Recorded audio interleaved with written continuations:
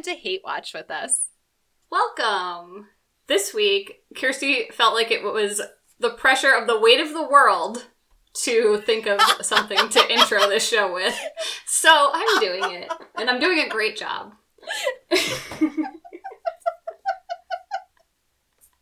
So this week, we're going to be talking about Netflix. Been making some interesting choices and dropping a lot of content on us all at once this May. Then we're going to move into something that we've been talking about for a long time, which is part one of Kirsty's rom-com-dication. A rom-com-dication, in case you couldn't have guessed, is the full education into the world of rom-coms, which is not a thing that I am versed in. And it will be a multi-episode series, so now that the weight of the world has been lifted off of your shoulders. Sure, so Netflix. Oh, Netflix. Hey, Netflix. What's up, Netflix? For those of you who may or may not be in the streaming world. Who's not in the streaming world? Some people, I imagine. I mean, re-episode 2, some people still have cable. Yeah, but get you a girl that can do both. Yes!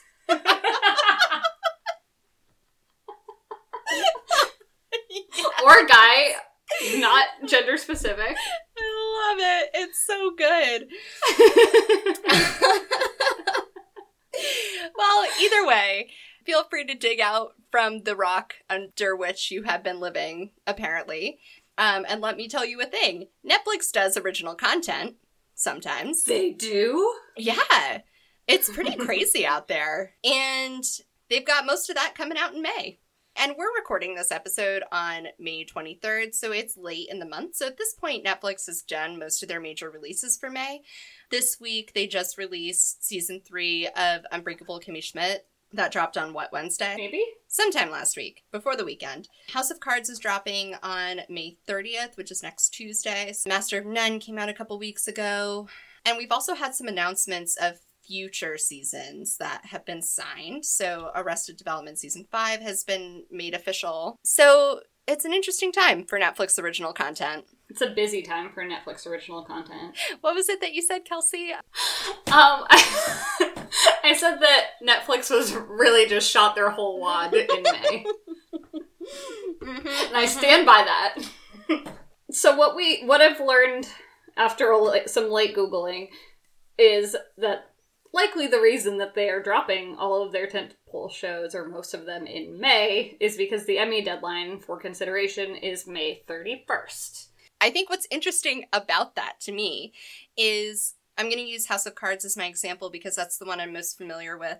But House of Cards was a winter show. It first came out in, December, and then had 2 seasons that came out right around Valentine's Day. And then Galentine's Day, you mean? Galentine's Day. And then last season, season 4, came out in early March, so it missed Galentine's Day a little bit and ruined my whole life. So, Emmy deadline, fair enough. But it's interesting to look at some of these shows and know that May has not always been the release date for these shows. And I wonder what is going on for Netflix there. And there's some things that are interesting to me in terms of their subscribers and their stocks and general profits. So if you look at the trends, they tend to see huge gains in new subscribers right around releases, especially for House of Cards. That's been their major one over the years. And then not too long after a season has been posted, they start to see some of those drop-offs because they get new subscribers just long enough to binge the season and then people get rid of their accounts. Right. So it's interesting to me that they would blow their wad this way, just to get in under the Emmy deadline when they've had the entire winter to get in there. I am wondering, too, because especially these shows, especially House of Cards, kind of changed the game before with the television landscape in general and, what streaming meant and what the impact was.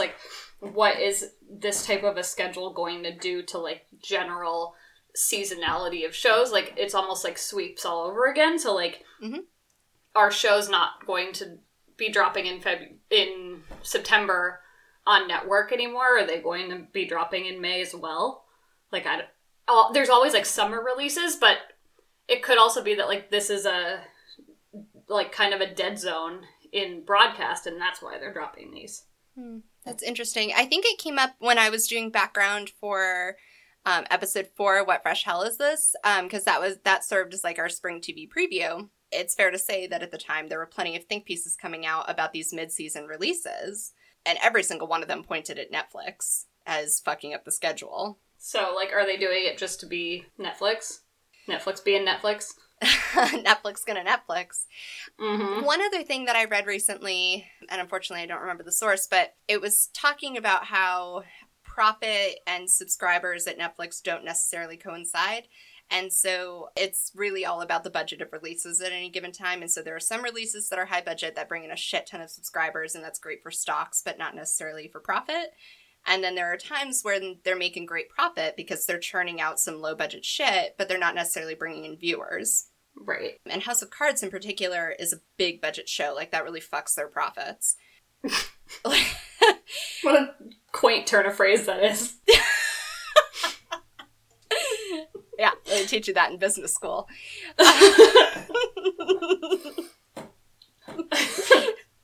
And so I wonder what the risk-benefit analysis was for Netflix and what kind of precedent there is for broadcast networks, and how much of Netflix's decision to blow their wad is based on the fact that they can't get their subscribers and profit to line up. I mean, I don't think that I have an answer for that because we didn't go to business school. We paid for business school, but we didn't go to one. That's for sure. But you see a little bit less, like, garbage coming out in the summer. You still see things like the Shazam game show that I can't deal with, like, as a concept. But Can you build that out for a second here? a network, I want to say Fox, but I may be wrong. Oh, it is Fox. I know this for sure because they did a nifty thing with their logo. Oh boy.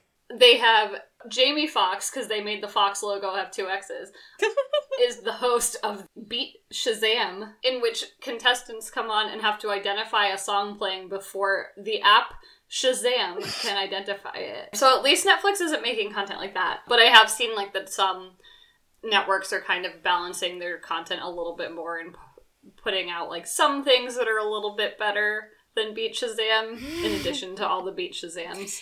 Well, and I think a thing that's interesting just to watch as a trend overall is that Netflix has started putting out more quantity.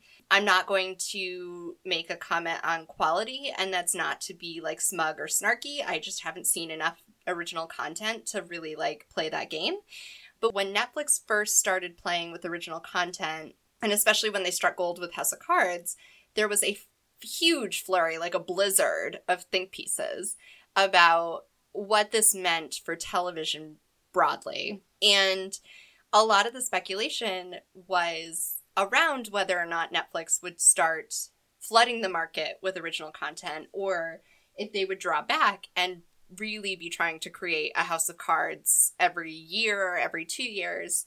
And I think it really depended on the thinker at the time who was writing whatever piece. But to me, and maybe this was my echo chamber, it felt like the common opinion, 4 or 5 years ago, is that Netflix was going to stick to lower volume and shoot for higher quality and more artistic integrity. Again, I'm not going to try to comment on that. I'll comment. It's my podcast. I'll comment. Yeah. I mean, the couple of things outside of like, there's like the major ones like Kimmy Schmidt, House of Cards, Master of None, Orange is the New Black, like the really acclaimed shows. And then there's a lot of like the ones that are more flooding the market, like the more saturation content. I've seen a couple of those, like Easy is one that sticks out to me as having been a watching challenge. Yeah. Yeah. The world was a different place back when Netflix first started making original content, but for where I sit now, and when I scroll through Netflix and see 1.5 million title cards with, Netflix original watermarks on them, it doesn't shock me. Yeah, and I think that, like, the hope was that they would make shows, like, of that standard of those original, first few shows that they put out. But I think they also raised the bar for every other content producer, you know what I mean? Like, other networks that had shows like that in existence started getting more people watching them and started developing new ones like it. So I think, like, overall it's benefited the TV landscape, if we want to talk about that. But I think that they do have a lot of shows that are just there to make shows. They're just there to hit, like, we're going to release X number of shows this year. And they're not necessarily thoughtful. And I think even, like, shows like Bloodline, which I know this is its last season, like, that's not any better than what you would see on ABC in terms of story. In terms of filmmaking, it's a little bit better. But in terms of story, it's not. And I think because it's on Netflix, like, you can... some people kind of say, you know, can put it on a different tier just because you kind of have to take a step back and be like, is it good, though? Yeah, I wonder how much there's, like, a layer of forgiveness for older Netflix shows, like if Netflix originals from 3 to 5 years ago got grandfathered in, because I remember watching season 1 of House of Cards right when it dropped, and it feeling groundbreaking, like there being this feeling that, like, all of television as we knew it was shifting before our eyes, like, episode by episode. And not too long ago, I want to say, like, 6 months ago, my husband played the pilot of House of Cards for the first time since I had seen it when it first was dropped. And I was watching it and I was like, the fuck is this? Like, I see the same scenes that felt so iconic at the time. And when I see them now, it's like, it's cheesy as fuck. And it's interesting because I'm watching Designated Survivor right now, which is like your very traditional, like, big government conspiracy network drama. And so watching it concurrently with House of Cards, like, to your point, I'm not sure House of Cards is any better than Designated Survivor, but the cinematography was better and the platform was new and novel, and so I think it got away with things that it wouldn't have gotten away with if it had been on ABC right alongside Designated Survivor. Right. But people continue to regard House of Cards as being meaningful and impactful, and everyone is hella hype leading up to the May 30th release. And my feeling is that it has been grandfathered in spite of the fact that seasons 3 and 4, in my opinion at least, were the Badlands. Yeah, and I think from what I've seen in terms of, like, general feeling from the past few seasons, it's been like, I know it's bad and I still want to watch it, so it's more of like a hate watch for a lot of people at this point. Or it's like a mixed watch. Like, even when it's bad, I'm still going to watch it, but I know it's not what I thought it was in season 1, like you were saying. And I think, like, out of these 4, having seen only one of them so far, I still feel like it is actually doing the best job at this moment in its run, is Master of None. This season has been really, really, really great so far, and I know you are a little behind on Master of None. I do the reading. But I think that's one where they've really kind of let them do their thing and not hurried them along too much. You can tell that they're still doing things that are meaningful and interesting. And I think, like, everyone will be talking about House of Cards, but I would like to hear more people talking about Master of None in, like, a normal office setting and not in, like, a podcast setting. Yeah. Not in, like, the media sphere. Right. Yeah, Master of None has been an interesting one as season 2 has been making its way out into the world, because I think it was a niche show to begin with. Like, season 1 was spoken about as this, like, very elite comedy that would be an acquired taste, and, like, if you got it, you got it, and if you didn't, no big deal, but it just wasn't for you. And season 2 has felt far more warmly received. And it's interesting to me that people make such a big deal of throwing around that season 2 is experimental, because I feel like it's being said as if season 1 wasn't experimental. But I think, to your point, that experimental value in the narrative structure is only happening because it's happening on Netflix, and Netflix does sort of give creators time and space to do whatever the fuck they want. House of Cards took that time and space and made something more, like, visceral and mainstream that would sort of hit you right in your lizard brain. And I don't know what Aziz Ansari was going for. I don't know, maybe he did tap into your lizard brain just in, like, a funnier and less terrorizing way. Hashtag we are the terror. So yeah, that's just been, like, interesting to see the reception of season 2. It almost feels like season 2 dropped and all of the critics forgot how they had felt about season 1, sort of threw that aside and was like, yeah, season 1 is the thing that happened, but season 2, so innovative. I mean, that's kind of how I felt watching it so far. I think they took the things that were good about season 1 and made more things like it in season 2. But it was funny, like, well, the very first episode of this season is all shot in black and white, and it's... Oh, yeah. As you were saying that it's a little bit more, like, of an acquired taste and a little bit more highbrow, I guess.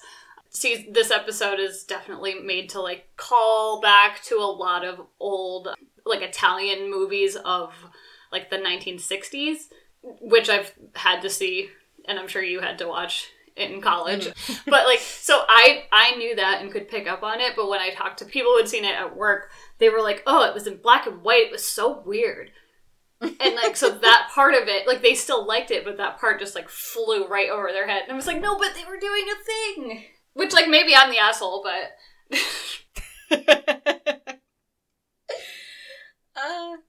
So I think it's interesting to look at the drop of Unbreakable Kimmy Schmidt next to the drop of Master of None, because so far the think pieces that I'm seeing about it, you know, spoiler alert, are suggesting that that show has not broken as much ground as it could or that other Netflix shows have as they've gone on in time. So it's interesting to see the reception of Master of None, see people talking about it being so experimental and so groundbreaking, and then to see this show, which is quirky as fuck, is also a highly acquired taste. Like, this is not a show that's made for everybody. And with Tina Fey at the helm, with a lot of creative power, you would think would be equally as experimental as Master of None. And yet it's sort of being received as, like, perhaps being stagnant. Yeah, and that's how I kind of felt about season 2 as well. Like, it's a show that I'll put on and, like, knit at the same time. It's not something that you have to put your whole energy towards. But I feel like the other issue that people always have with that show and a lot of Tina Fey content in general is that when there's issues identified, they don't really seek to resolve them usually in future seasons. Yeah, I think Tina Fey is definitely a creator who sticks to her guns in spite of audience feedback. And, like, I think that has served her well at times in her career. I don't look at the difference in reception between Kimmy Schmidt and Master of None as being a reflection of the creator, per se. So I don't think it's, like, Aziz Ansari versus Tina Fey, like, ultimate death match in the octagon. But I do think, looking back at the history of Netflix originals, where streaming platforms were going to be the saving grace of television as an art form, and we're going to completely change the balance of power for creators because it was going to give them an infinite platform, to then look at a couple of shows that are, I mean, Kimmy Schmidt has one season on Master of None, it's 3 versus 2, but to see a show that's not growing the same way as the other one, I don't know what it says about the show or about Netflix as a platform or about streaming content in general or whatever. I just think it's interesting to hold those two up against each other that way. Real quick showdown. House of Cards intro versus Kimmy Schmidt intro. Oh, House of Cards intro, hands down. Really? Yep. Oh, I'm Kimmy Schmidt. Well, okay, so first of all, the song from the intro of Kimmy Schmidt gets stuck in my head every single fucking episode. Because it's so great. Well, okay, so it's, like, funny. It's a callback to, like, a very specific time in the internet that I don't think is necessarily the time that we live in on the internet. Like, I don't think, like, the Supercut remix thing is as much of a thing as it used to be. That's why it's so great. Because remember how like great those were? Borderline retro. They alive, damn it!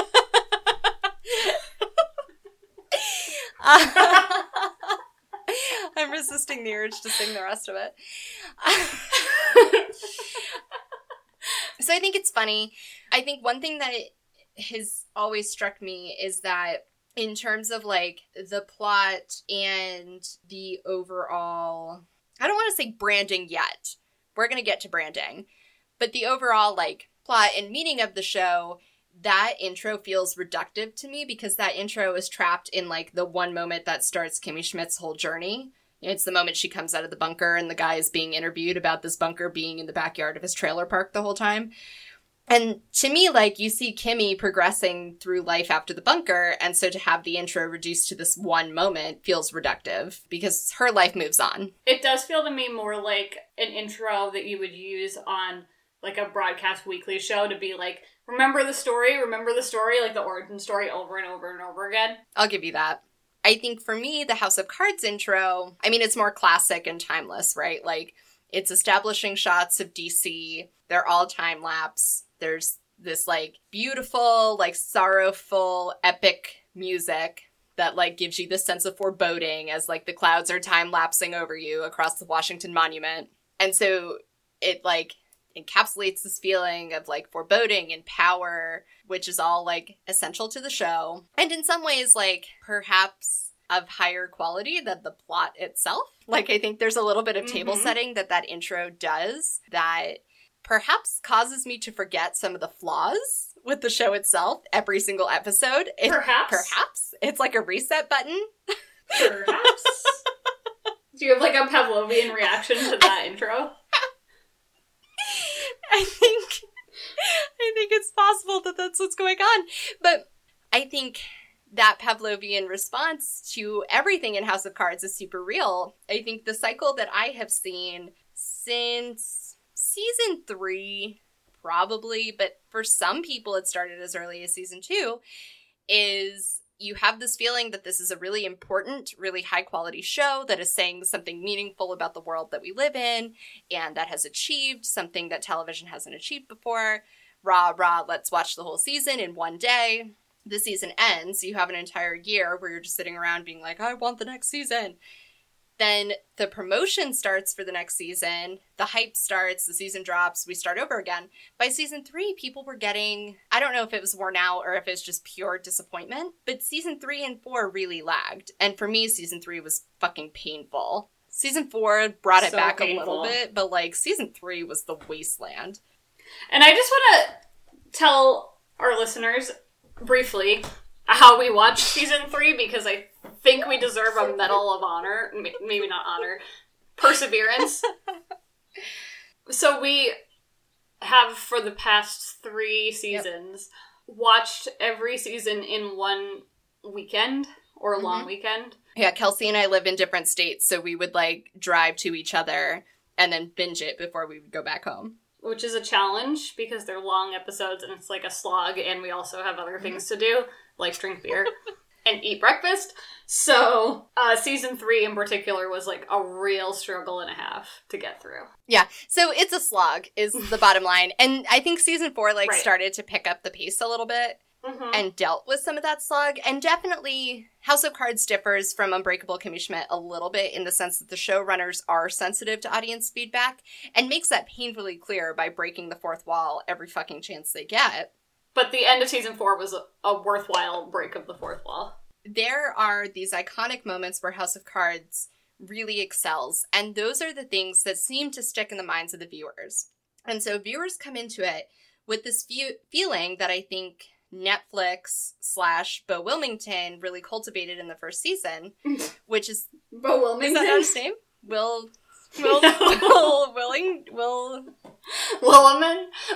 What? Willimon? Okay, Williman? I'm going to call him Beau. I don't know. It's not Wilmington, though. It's a town in North Carolina. Hey, that's also a legitimate last name. It's Beau It might not Willimon. be Beau's last name, but it's someone's last name. I'm just trying to save you from Russell Crowe. No one can save me from Russell Crowe. Russell Crowe is my kryptonite.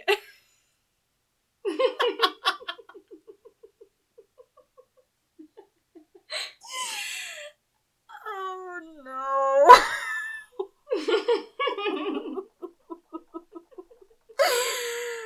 Ay. So anyway, so Beau Wilmington. So there's this feeling that God.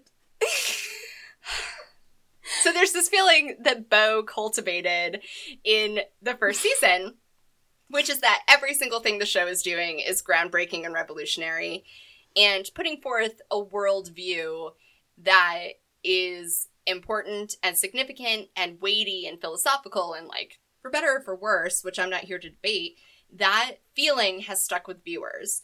And so even though we've gotten into the Badlands of season 3 and season 4, where viewers were loud and proud all over Twitter at the drop about those being tough seasons to binge and them being slow and not feeling like it holds up to the standard of House of Cards, well, like, if that's what half of the series run has been like, then that's the standard of the show, whether or not you feel it.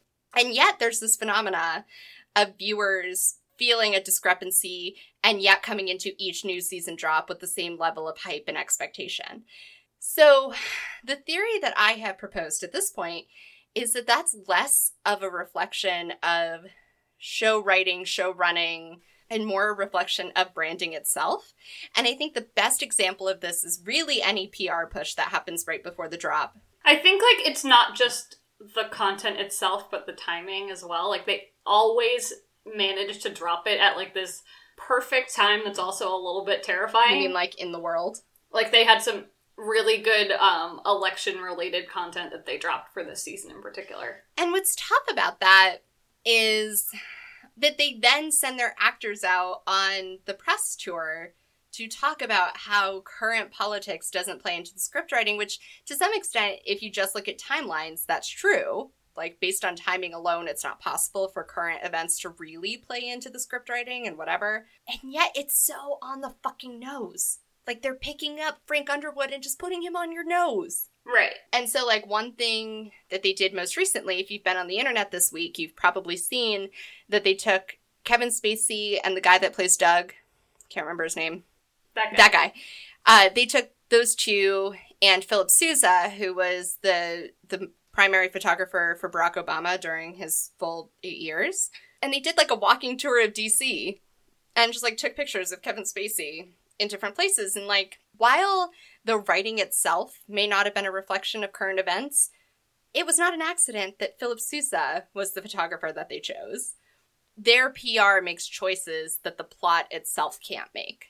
I would hire their entire marketing team for any project, anytime, any day. And I think even, like, I don't know how much of a say their marketing team gets in final film production, which may or may not be an odd question given, like, vertical integration. But there are all of these iconic scenes that ultimately make it into, like, trailers in particular, but that I think really define the House of Cards experience for viewers, that betray the plot itself and, like, bring viewers in with a higher expectation, but play in far more to the branding and marketing of the show than to the performance of the show. Therefore, we all walk into it with this image of what House of Cards is as a product and walk out of it with this image of what House of Cards is as a product without really dealing with the experience of House of Cards as a reality. Sort of like eating shitty cereal. Ugh. Like, I don't actually like shredded wheat, but I fucking think I like shredded wheat all the goddamn time, and it's from 27 years of marketing. Why is shredded wheat I don't know. your It's choice? just the first cereal I could think of. Lucky That's Charms. I think I like Lucky Charms, and then I start eating it, and I'm really only here for the marshmallows. So I think, speaking of branding, I want to quickly touch on the Arrested Development pickup, because they also had a really, really great teaser photo that they dropped with their announcement, which was basically, it was the announcement that season 5 is coming after a long time, but not as long of a time as we waited for season 4. And it said, and this time we're making them stick together, which is both a really, really perfect tie into the show, and it's like almost a direct line from the show, but it's also a nod to be like, we kind of messed up last time when we made everyone shoot on different schedules, and it was awkward, and we're sorry. Which was just like a very perfect thing that they didn't have to do, but it was smart that they did do. For sure. And I think, like, season 4 of Arrested Development had some really smart marketing, and I think it was a similar syndrome to House of Cards, where because of what Arrested Development was as a product prior to Netflix adopting it, picking it up, whatever, people were super excited that it was coming back and then disappointed by the reality of it. What's different is that Netflix didn't try to pre-package it the way they do with House of Cards to make it look prettier and more special. They took the Arrested Development brand voice and were like, boom, bitches, you thought you didn't like it? Well, here's an in-joke for you. Right, and it also definitely, like, invokes the narrator voice, too, that's supposed to be talking directly to you. So it was just really great.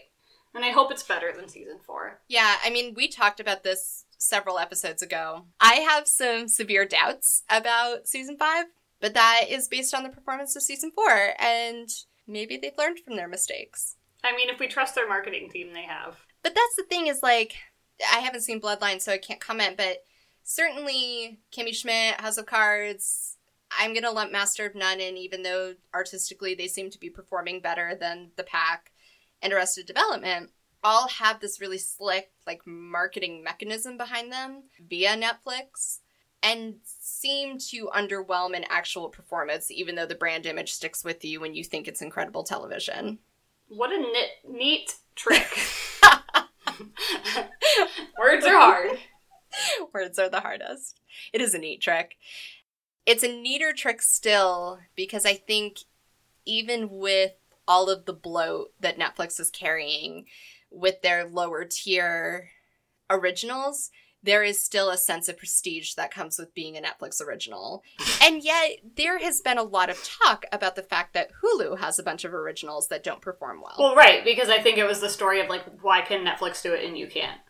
At the same time, that people wanted to write about how Hulu is stealing the market share from Netflix, and the only thing Netflix has to ride on is their distribution of international properties, while Hulu has completely edged them out in the rest of the television market share. You know what? Like blah, blah, Hulu blah, blah, blah. can suck it. Hulu can suck it the hardest. I hate Hulu.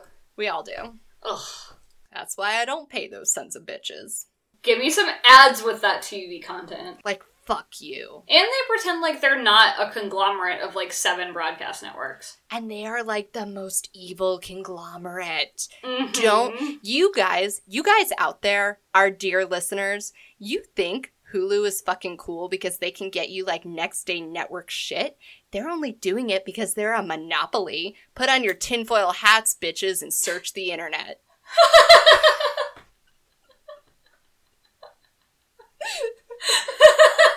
The conglomerates have won. Wow,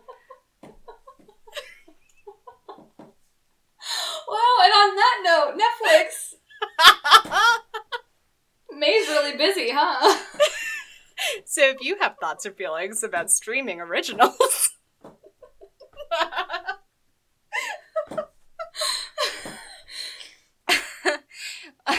you can send those to us on Twitter at HateWatch with us.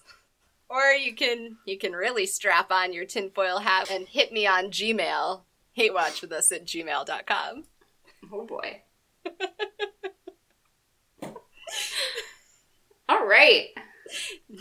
Never underestimate my ability to bring the realness.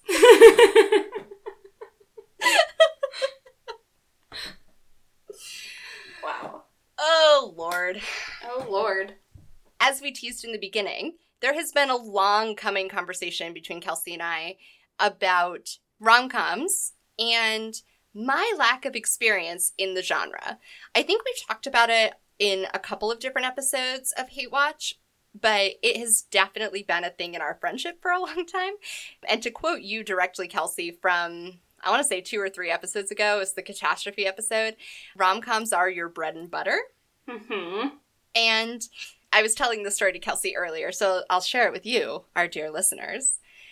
So Kelsey and I were both teenagers in the mid-2000s, to date us a little bit, which puts us right in, like, peak rom-com territory / like, dude comedy territory. Mm-hmm. And at that time, I basically went through a phase where I was refusing to watch anything rom-com-ish or chick flick-ish and decided that it was way, way cooler to watch Will Ferrell movies. So that's my area of expertise. And actually, we have some episodes upcoming that will deal with this in more depth, but there are more life milestones than I care to admit that occurred around Will Ferrell movies. Kelsey! Why are you sounding shocked? You know all of this. I don't know that I do. So we sort of came to this place of reckoning that a lot of my cultural encyclopedia is incomplete because I have no understanding of historical rom-coms. That's right, and I have a vast understanding, maybe an oversaturated understanding of rom-coms, and that's where I'm here to help. So this will likely be a multi-episode series, so buckle the fuck up, my friends, because you're coming along, in which Kelsey is going to catch me and all of us up to speed on some important rom-coms through history. I am. And I'm going to caveat this in every discussion about rom-comdication with, I am the one leading the discussion on Hate Watch with Us, so I'm only going to talk about things that I've seen. I am aware that there are a few gaping holes in my rom-com knowledge, and I'm just going to own it and accept it, and if I'm missing something, you can shout at me on Twitter. Yeah, if you're prepared to fill any of the holes in our generalized knowledge, you can find us on Twitter at Hate Watch with Us. Please do. So, I guess we can start with some overall key points of rom-coms, themes, tropes, etc., which I think most people know. Basically, the very short version of this is that it is usually a movie with a romantic plot that is funny. Shocker. In which there's usually two people who you can tell are being positioned to be good matches for each other and end up together, who meet, come towards some sort of conflict, deal with that conflict, and then resolve it at the very end in a positive manner.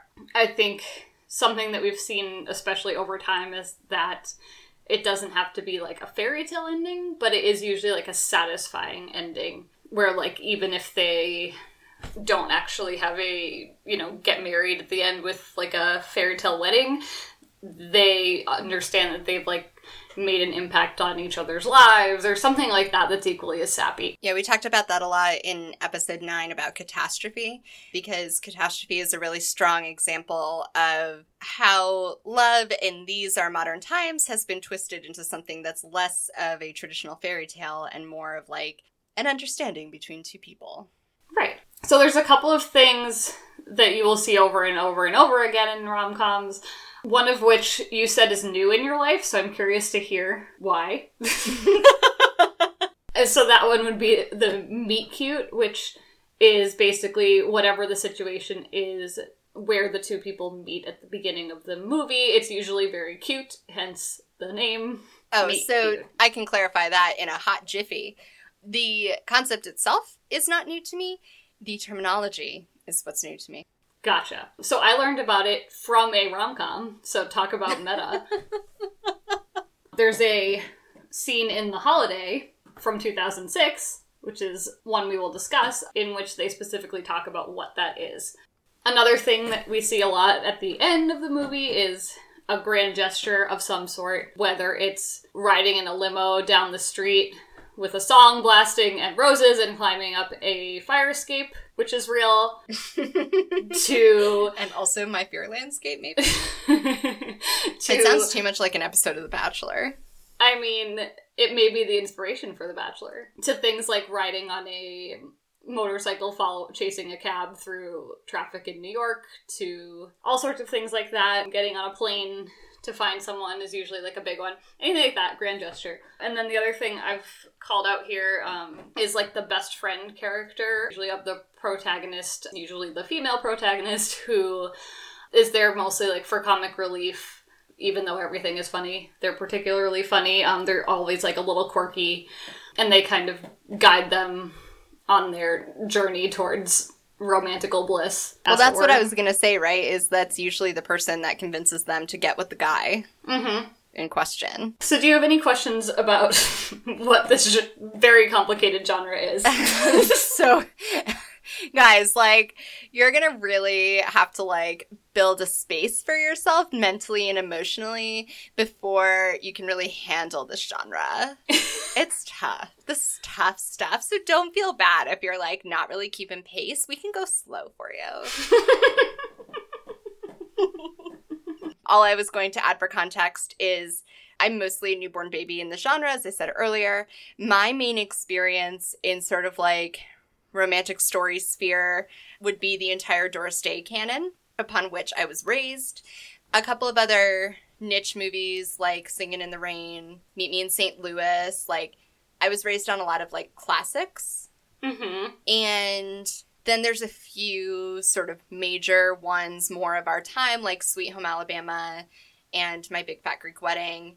I know it doesn't count technically as a rom-com, but in terms of like romantic stories with similar tropes, I would also throw in, as I have many other times for many other reasons, Almost Famous and That Thing You Do. And then I'm also going to throw the TV show Wings under the bus as being ones that fit a lot of these like romantic tropes, especially anytime there's like a will they, won't they situation, that were super important and informative to my life. So I'm not coming from a place of complete unknowing, but I'm coming from a place of ignorance mainly. I did see a few rom-coms as a teenager and like as a young adult, because I'm such an old adult, guys. There are a lot of these films, though, that I remember on my first viewing being like, ugh, it's so formulaic. We all know they're going to get together at the end. And like not fully appreciating why that is a formula that appeals to people. So I think now is a decent time to be coming back to the genre, especially since we have talked about shows like Catastrophe that are taking the genre and completely fucking it. Mm-hmm.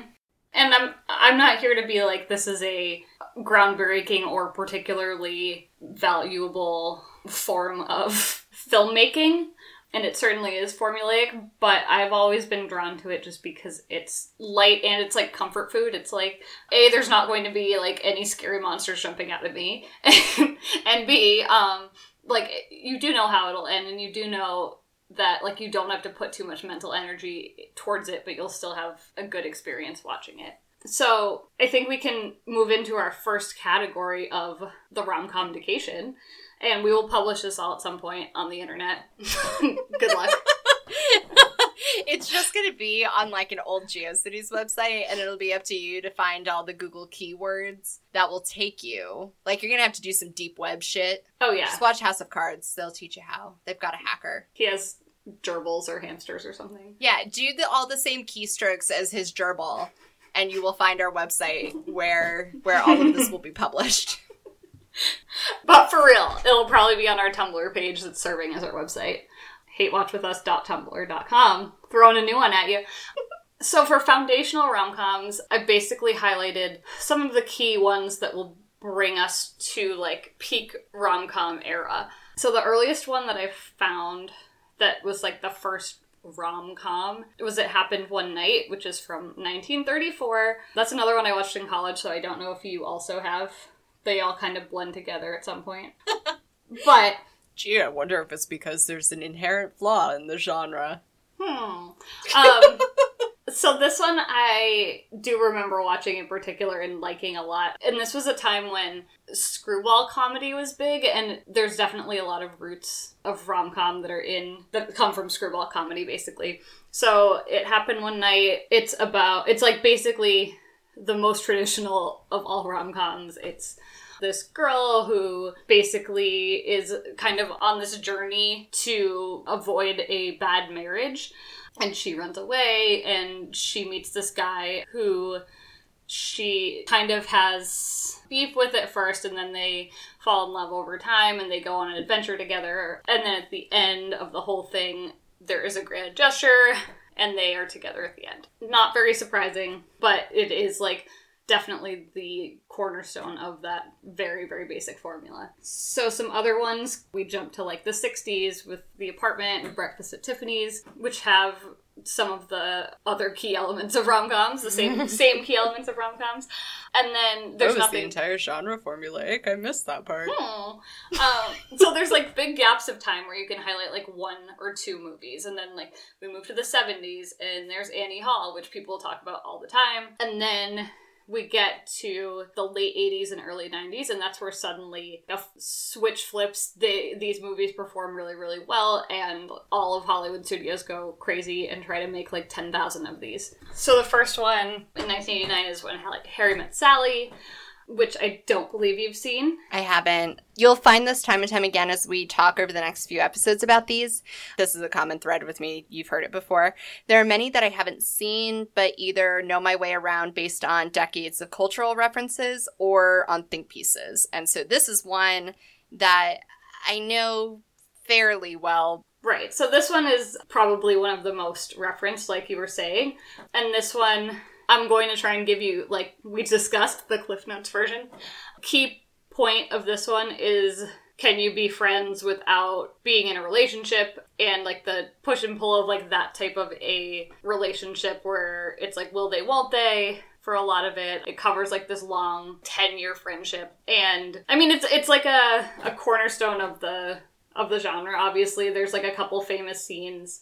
It's not, like, something that is my favorite, mostly because Billy Crystal just, like, freaks me out. But the message is still relevant of, like, can you be platonic friends or can you not when there is, like, sexual tension between you and all that stuff. Well, and tell me if I'm wrong, but it was one that, as many movies in the mid to late 80s were, but was very much playing with boundaries and was trying to be edgy and was doing, like, a little bit of, like, character study stuff, but also, like, there was, like, a coarseness in the relationship, right? Where it wasn't, like, all fairy tale relationship. There was, like, some tension and weirdness, and they were, like, not necessarily two perfectly molded humans. Right, and it was also, like, there's a lot of, like, real talk about sex, which was, like, kind of alarming for people in 1989. It's a Nora Ephron movie, and she's written a ton of romantic comedy, so she has a certain style that comes up over time as well. This one was, like, I believe the first one that really, like, made that mark. Another big one here, a lot bigger in my mind, just out of, like, what I prefer, I guess, is Pretty Woman from 1990. This is one that I still watch on TV whenever it's on TV and I have time to watch it. And it's, like, over the top and ridiculous, but really great. This is another one where I have a lot of context from cultural references, but, like, exactly zero plot. Right, so this is the one that I was referencing when I talked about driving up in a limo as the grand gesture at the end. So this one is the first of many, many, many, many, many, many, many, many, many movies with Julia Roberts in a rom-com. And basically she is a hooker in Hollywood, and she does have a best friend that's very memorable as well, who fits all of those key points of being, like, a little rough around the edges and quirkier and funnier, and also pushing her to, like, do better and be better and, like, go after what she wants. But so she's a prostitute, and she meets this guy who's very wealthy, and he's staying at this hotel in Hollywood, and then he ends up paying her to stay with him for the whole time that he's there on this business trip. So during that time, they sort of fall for each other. There's a great scene where he gives her money to go buy, like, acceptable clothes to wear in public, and she goes in the store and they don't, like, take her seriously because of the way that she's dressed, and she, like, makes this whole scene about, like, oh, you made a huge mistake, huge. And then she comes back later and has bought, like, all these clothes. So it's basically like a kind of like a rags to riches story. And at the end of the whole thing, she does end up being with him, and there's a lot of, like, tension leading up to that where she's like, but you paid me to be here, so what does that mean? Yeah, I was gonna say definitely a super healthy empowerment tale. Like, super healthy empowerment tale. LOL 1990, feminism, la la la. But, yeah, it's memorable. There's lots of really fun, like, costuming of the late 80s, early 90s. She has a red dress that's very, very important. Yep. So that's Cliff Notes Pretty Woman. Sleepless in Seattle is, like, most memorable in my mind because I think my parents had the VHS tape and I remember the cover so clearly. And it's, like, very early 90s, and it has, like, one person on one side staring off into the distance and one person on the other side in a different landscape staring off into the distance at each other. Real legit. So I haven't seen this in a very long time, but from what I recall, it is this guy moves to Seattle, and he meets this other person who is Meg Ryan, who also appears in many rom-coms for a while. So he meets her, I believe, like, on the radio, and then there's a whole thing where, like, they have to meet at the Empire State Building, and it's, like, this whole big thing, and he has a son, and there's, like, a big scene on the Empire State Building, and that's what I remember from Sleepless in Seattle. I think there's a song that's supposed to be important, too. I'm doing a really good job of this, aren't I? You're the best recapper ever. I am. I mean, that's pretty much what I've got on Sleepless in Seattle. I'm just gonna skip ahead. What was the song, though? I swear there was a song. If you remember the song, tweet us. So that's Sleepless in Seattle, roughly. And then the last one that is a foundational one is a Mike Newell movie, who also directed a ton of rom-coms during this time, and features Hugh Grant, who also has really done the rounds in rom-coms. And this one is one of many British ones. Hugh Grant basically meets a woman, shocker, and he meets her at a wedding, and then she kind of leaves, and then it's basically about how they keep meeting over and over again at different weddings and a funeral. And so it's like about how like they can't seem to like make it work because they always only see each other when they happen to cross paths. So that's my highlights of 4 Weddings and a Funeral.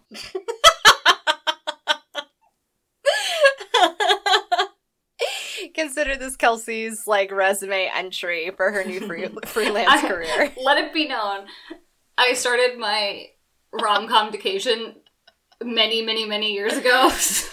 So a lot of these I haven't seen in, like, maybe 15 years, maybe more. So one piece of context we left out at the beginning of this is that the rom-com vacation includes a lot of different categories. So foundational rom-coms and quintessential rom-coms, which we haven't gotten to yet, I'm jumping ahead. Foundational rom-coms is the beginning of this bigger conversation about rom-coms and like where they came from and where they're leading to. And there's more variation in this list than there are in an upcoming category such as peak rom-coms or the rom-com Badlands. Right. But even still, all of those tropes that you introduced at the beginning are still valid, even though there's like a little bit more variation in the characters and even as much as the dialogue. And so my thing is like, I understand formulaic content. I, as much as anybody, consume formulaic content. None of us are immune. But to me, like, rom-coms in particular are so deeply formulaic that, like, I don't understand what there is to get out of it. Like, you get a man and a woman in a weird position.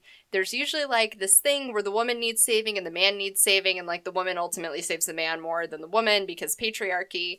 And they get together in the end. And, like, there's this grand romantic gesture. And, like, I feel like the grand romantic gesture, like, ruined me on real life. Not in the sense that I then expected everything to be grand romantic gestures, but in the sense that I then wanted nothing to be grand romantic gestures and believed that romance is fake and dead. LOL, hashtag happily married. And so, like, I see a little bit of wiggle room in that criticism in this list. But as we move towards more modern rom-coms, I do not understand watching more than one of these. And I don't think they're trying to, like, typically make any sort of a statement. They're just fluff. But why? I know that in any given genre, there's a lot of repetition. Like, God knows this is a thing that's talked about all the time in the horror genre. But, like, why? Why? Why? And I mean, I think that the repetition, like, gets worse as we go. But I think, like, I can see how in 1993, like, it was a BFD to have something like this because it was so uncommon. Sure, I can see some of that evolution thinking about older movies because I think sort of in like the classics era of like the 40s to the 60s, those plots were driven by romance, but not necessarily like rom-com romance. Just like heteronormative man and woman end up happily married. Because that is the thing we care about as a society in post-war America. Right. So I can see that evolution from, like, the 60s to the 90s, especially when you hit that sweet spot of, like, When Harry Met Sally and Pretty Woman, where they start dealing with some, like, touchy shit as society became, like, more open and started to push at, like, traditional boundaries. But then so much of, like, those patriarchal constructs and, like, heteronormative constructs and, like, all of these things still carried over in ways that, like, I failed to understand, both because it's formulaic and because it doesn't feel valuable. And what I want to know from delving deeper into rom-coms is, like, what do they want to teach me about romance that I'm failing to understand? Sure. Hashtag happily married. I mean, I don't think they're teaching you anything you don't know. I think they're teaching you, like you said, like, Disney-level lessons. Right, because it is very much about, like, it's love at first sight, there's some conflict, and then you get married happily ever after, title card, credits, bye. Or it's like, what you see on the surface isn't what there may be really be in a person. Or, you know, like stuff like that. Like very like basic life lesson-y type things. If we move into like some of our quintessential rom-coms that I've picked out, like Sweet Home Alabama, you know, it's about how she's sort of like estranged from her kind of redneck husband and goes back to try and get a divorce so she can marry Patrick Dempsey, and then like over time she realizes that she actually does like him and he has a lot of good qualities, and after, you know, they do some shit with like sand and lightning. There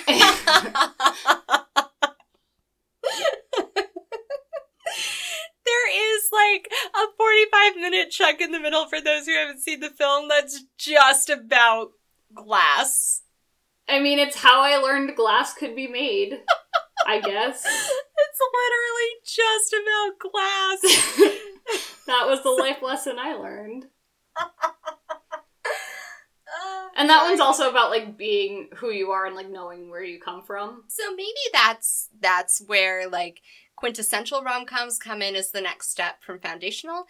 But to me, Sweet Home Alabama is not in the same way that, like, Catastrophe is now, but is a little bit about the importance of, as we value as millennials, self-love and self-awareness and the role that it plays in a relationship. Because, right, she leaves Alabama to become a high-power lawyer in New York City, and now she's, like, glamorous and fancy and rich, and that's why she needs to be divorced from this hick guy. Right. But then she comes back and he reminds her of what's important in life, and they rekindle their romance, and, like, there's an implication that there is some kind of work that happens on each of their part. It's not just fate. It's mostly fate and mostly, like, what was meant to be all along. She just had to, like, come to terms with herself.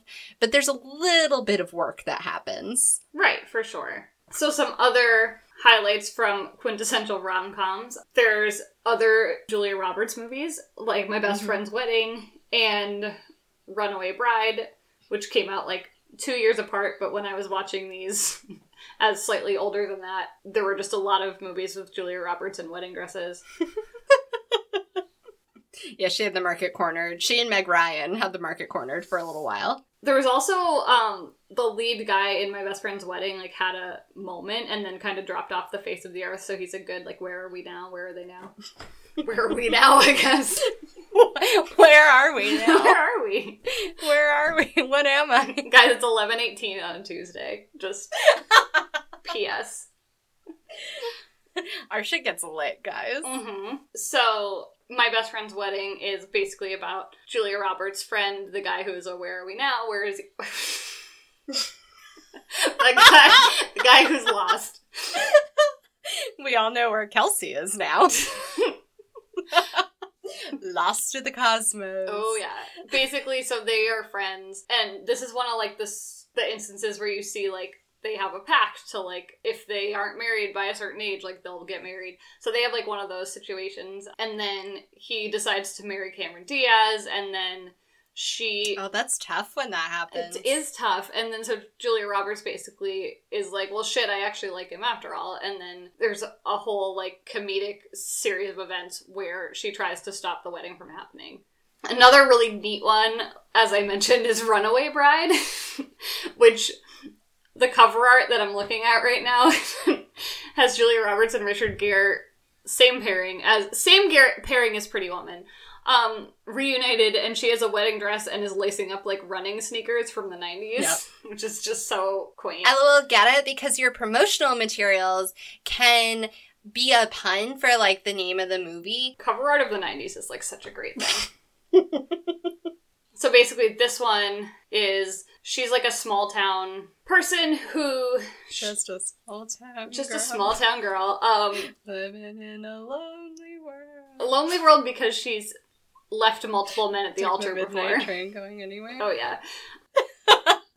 Basically, she is, like, known as the Runaway Bride, so that's, like, her thing. So then Richard Gere comes to town he's, like, a journalist, and he wants to do an article about her. Just a city boy. And then he's reporting on her, like, next proposed marriage. He took the midnight train Uh-huh. anywhere.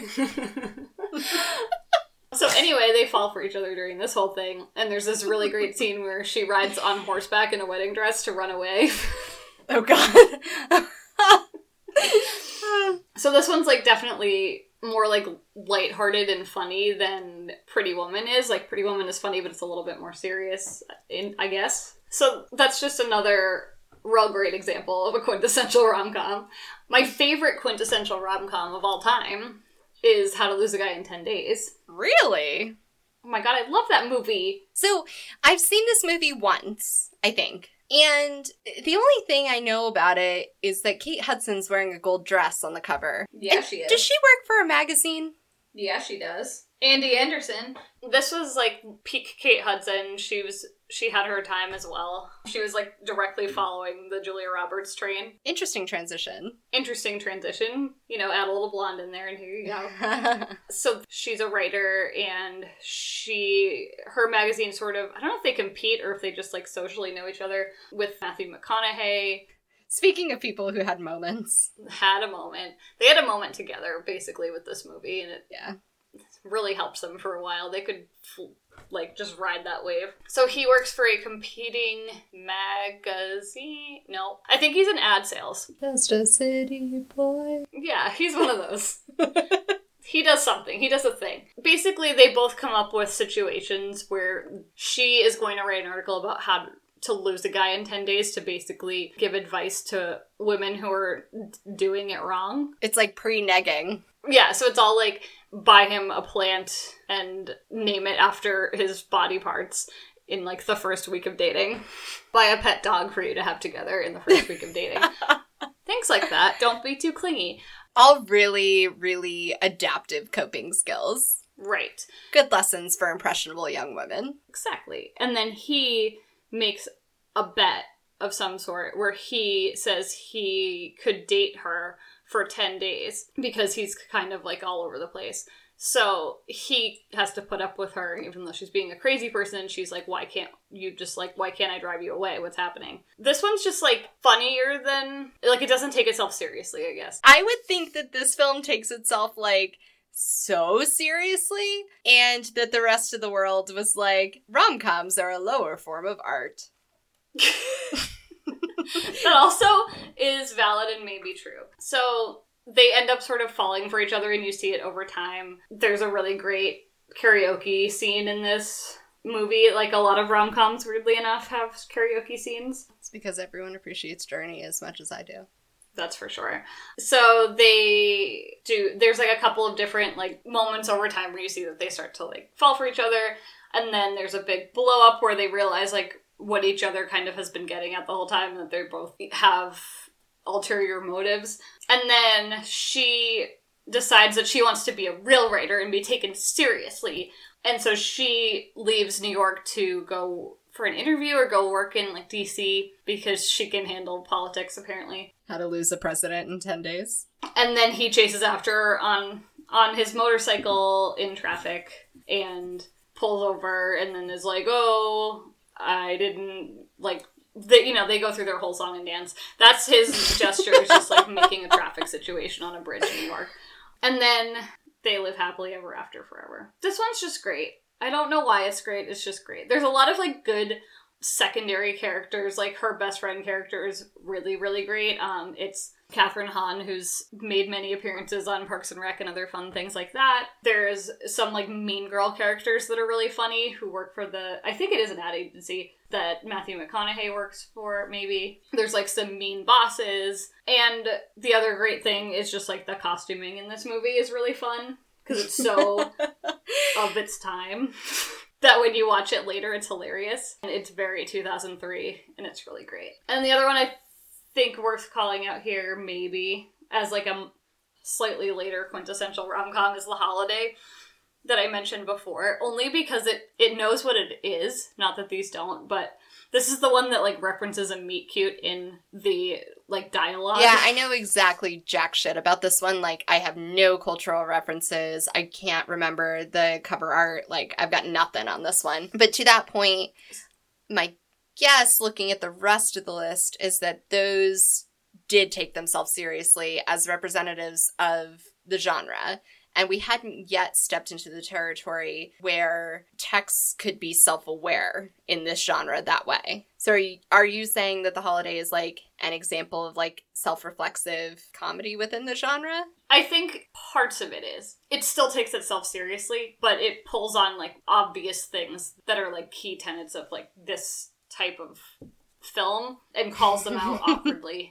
Well, we are still talking about 2006. Like, self-reflexive comedy was not quite the thing that it is right now. This one's fun because it's a twofer, and you get Cameron Diaz and Kate Winslet as both, like, the protagonists of their own romantic comedy. That just happen simultaneously, so they basically are each, like, sad sack, lonely people for one way or another. And they decide to, over Christmas, switch houses. Like, but this was before Airbnb, but it was for, like, a house switching. Like swingers? No! Like, it was like a VRBO type thing. They each switch. So Cameron Diaz goes to the countryside in England, and Kate Winslet goes to LA. And so they both have, like, whimsical houses in whatever whimsical means.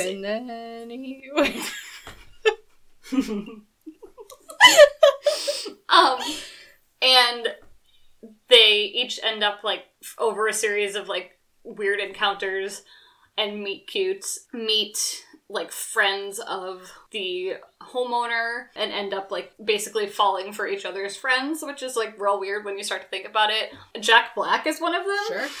Which is really alarming.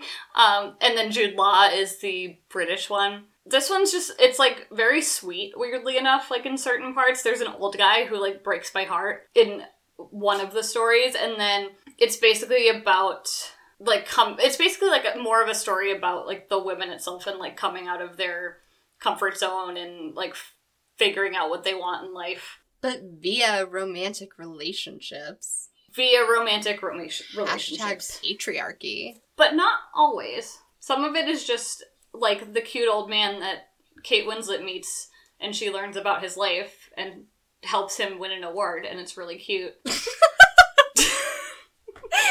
And she feels fulfilled because she made his life better. Because he won an award?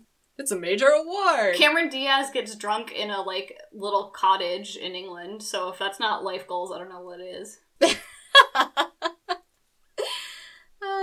Sure. It's just fun. It's a Christmas movie, kind of, but not totally. So that's my, like, real weak list of quintessential rom-coms for the most part.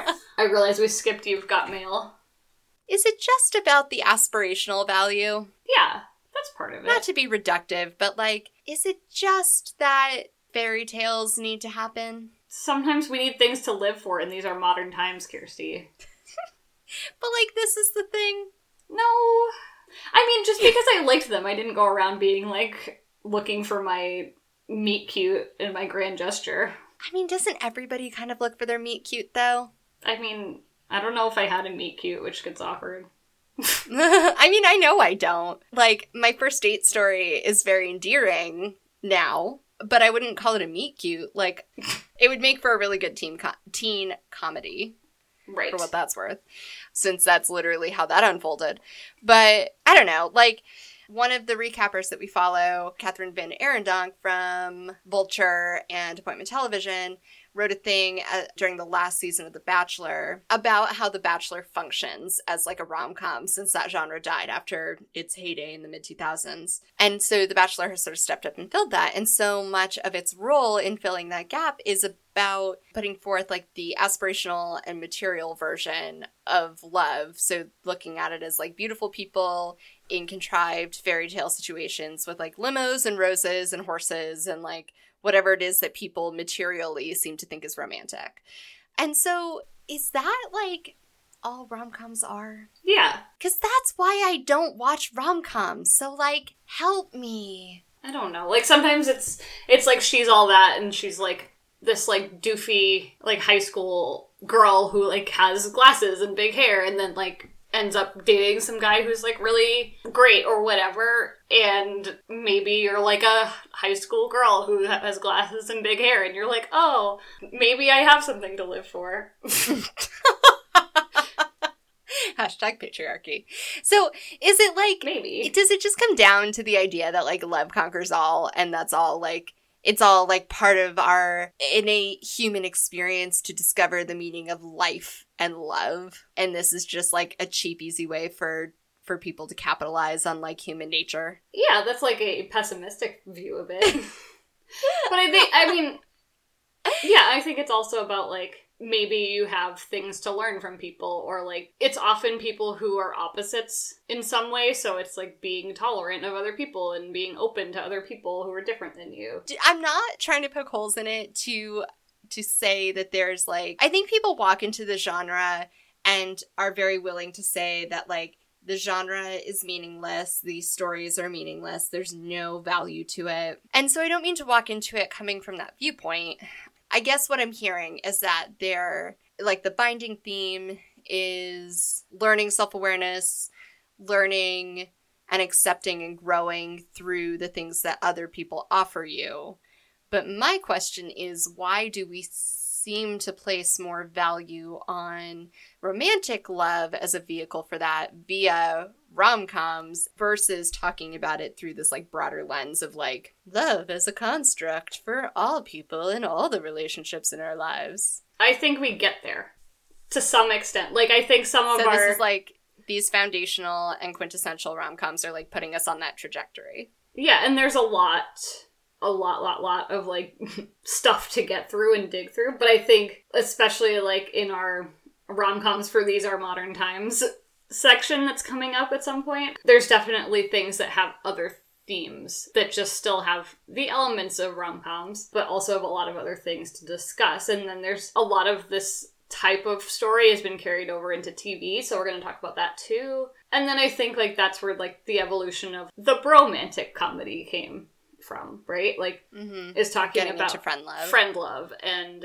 there's some examples of like family stories in here as well. So I think we get there. So it sounds like, if I can summarize to show an assessment of my learning, there was a tradition of most stories being focused around traditional love. Call that what you will.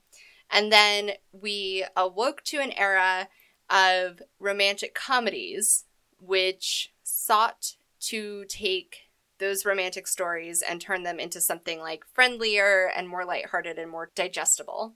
Yes. There was a slight evolution in how those played out and how much depth and edginess they wanted to play with as the taboos of society changed from the 30s to the 90s. And then we moved into an era of romantic comedies that had more common threads with each other, but were playing with maybe less direct versions of falling in love, like messier meet cutes, I guess. Yep. But that's still really coalesced around the real meaning of rom-com, which is like boy-girl meet, boy-girl, will they, won't they, boy-girl, will they. Yes.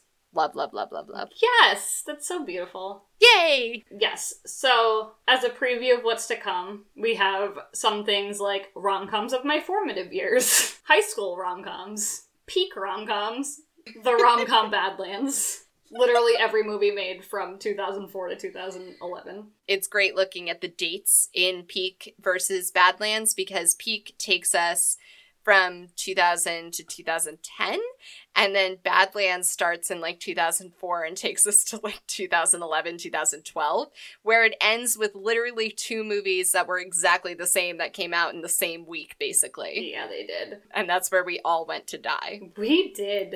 I think I saw both of them in theaters. So we're going to talk about rom-coms for These Are Modern Times. We're going to talk about almost rom-coms, TV rom-coms, and bromantic comedies. So that's our list now. If you have any suggestions, we'd be happy to consider them to be added to our list. So if there are any that you think I need to see, please keep in mind that my MO is that I have not seen anything. So don't worry about being presumptive. Just send shit to us. Yeah. And I'll try to watch it. Join the conversation on Twitter at HateWatchWithUs. Or email us at hatewatchwithus@gmail.com. I think the thing that'll be most interesting to me as we go through the rest of this curriculum will be to see if I become any less jaded about the genre.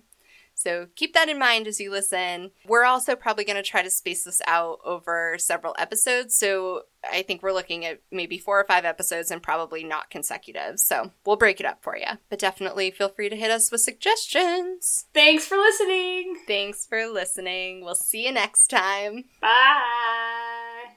Goodbye. I feel like Woo Girls are a thing of rom-coms, so.